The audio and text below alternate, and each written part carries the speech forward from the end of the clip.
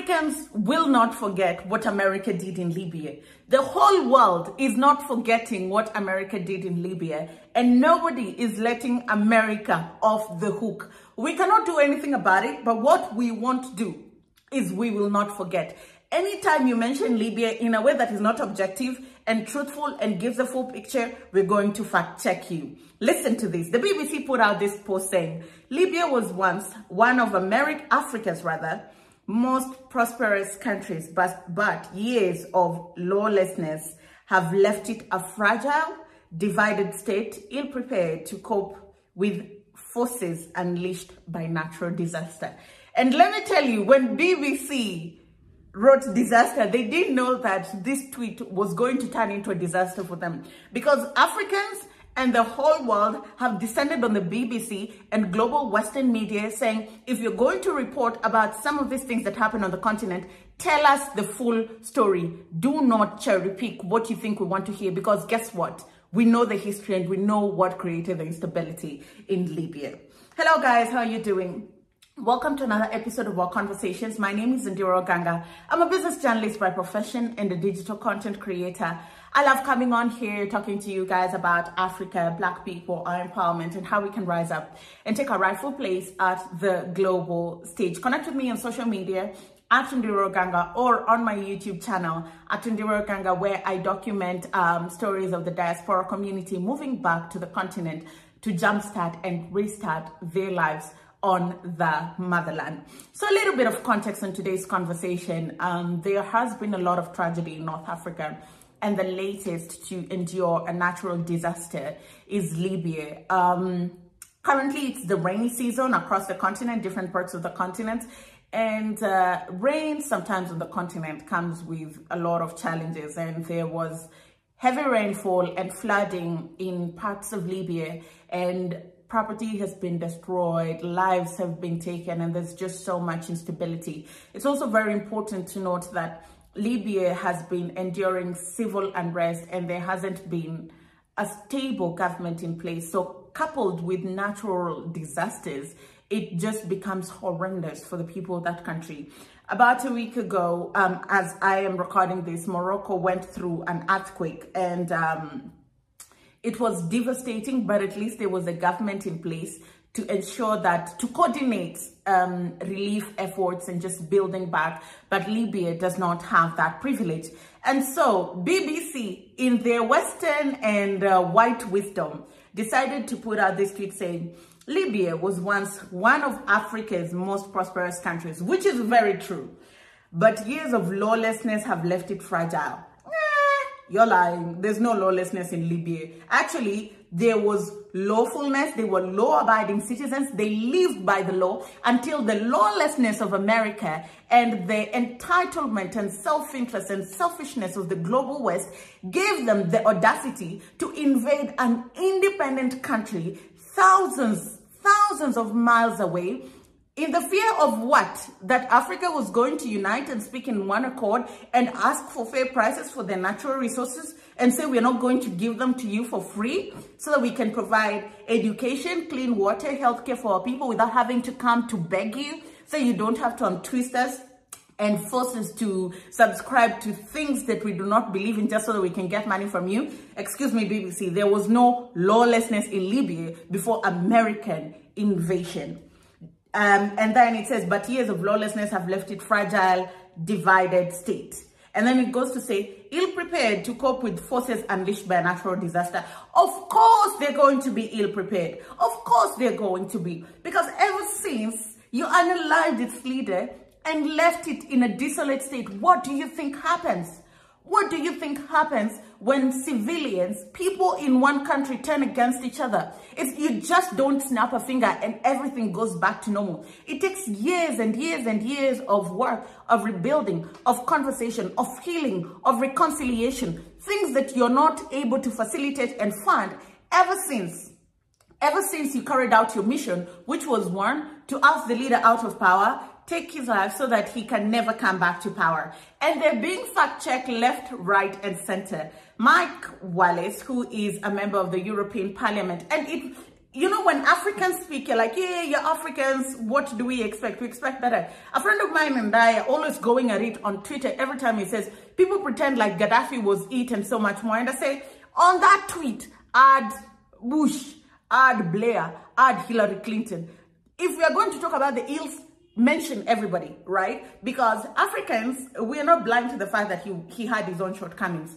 But we are saying the country was stable.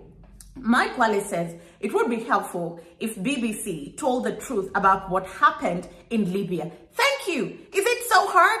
Is it so hard to tell the whole truth? BBC is in the UK. If anybody who invaded the Libya is the US, but again, UK has relationships with NATO, and we don't know what deals they make behind closed doors. So yeah, BBC might be well within its master's means to be very economical with the truth.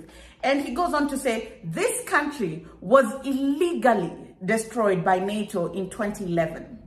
Illegally destroyed. There was no legal reason for NATO to invade Libya. First of all, in what jurisdiction does even NATO operate? Like, who are NATO members? How did Libya threaten the interests of NATO and NATO members? These guys are so powerful that they can take out the whole African continent. What was so pressing in Libya that they had the whole force of NATO, the president of the US, the secretary of state had to come together to take out one country in a continent that you've always described as a dark continent dogged by disease, hunger, and poverty. What really? What really? And he sounds it properly, illegally destroyed by NATO in 2011, and the entire region is still suffering from the impact. We always talk about NATO's invasion in Libya, but we leave it at that. We don't talk about the impact. We don't talk about the repercussions. You know, when we think about war, we just think about the lives that are lost in the battlefront and during that. But the repercussions of war, whether it's a war that is civil or external forces, it takes years. Let me just give you a little bit of context. In 2007, there was civil unrest in Kenya for just 2 weeks or a month. To this day, the country is trying to move forward, but the way we look at each other as people is very different. The way we look at politicians is very different. By the time we were having that civil unrest in the country, the dollar was about 70 shillings. Now the dollar is 150. It will never go down. Never. And during that period, the price of food doubled, you know. The dollar went up to 90 and crossed the 100 shillings mark. The effects of civil unrest or any war lingers on a country for years and years and years, particularly African countries that do not have the means and the mechanisms to cushion and recover after this war. And then he goes on to say, sadly, those responsible have not been held to account. Those responsible have not been held to account. Let's unpack that statement, because we have deceived ourselves that what happened in Libya needed to happen. So that what?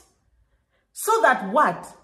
America's threat is not the rest of us outside of the world. America's threat is inside America. Your threat is the guns that you sell in the stores like candy.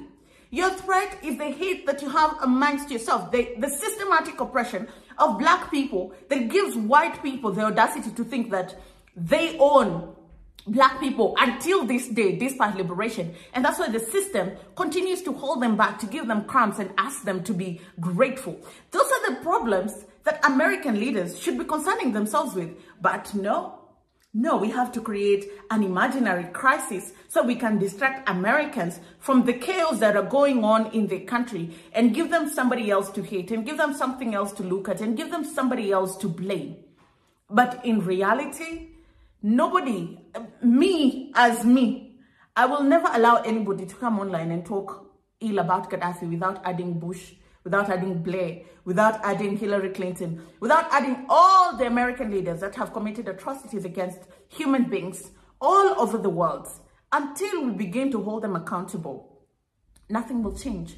America will keep doing what it does, will keep operating with impunity and oppressing smaller countries that cannot fight back because nobody is holding them accountable. You know, if it was any other country, Hillary Clinton and Barack Obama would have been on their ICC list or would have gone to the ICC to answer on crimes against humanity. But because it's not Russia, because it's not Kenya, because it's not Liberia, because it's not any other place, it's the United States of America, they get to work scot-free. They get to enjoy 2 terms in office. They get to try and vie to become president so they can continue with that series of impunity. But nothing makes me more happy than seeing not just Africans, but leaders across board say, what happened in Libya was wrong.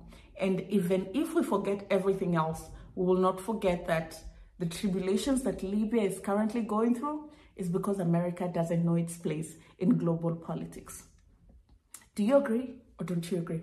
Let me know what you think. This is, sometimes I start these videos and I just think it's going to be a light video where I just report and let it be, and then it just grows into something else. But let me know what you think about, you know, Hillary Clinton's sentiments post bringing Gaddafi down and bringing Libya down, bearing in mind where Libya currently is today and where it could have been if there wasn't instability in their country. Thank you so much for watching. Give this video a like. Give it a like. You know, this is a message that needs to get out there.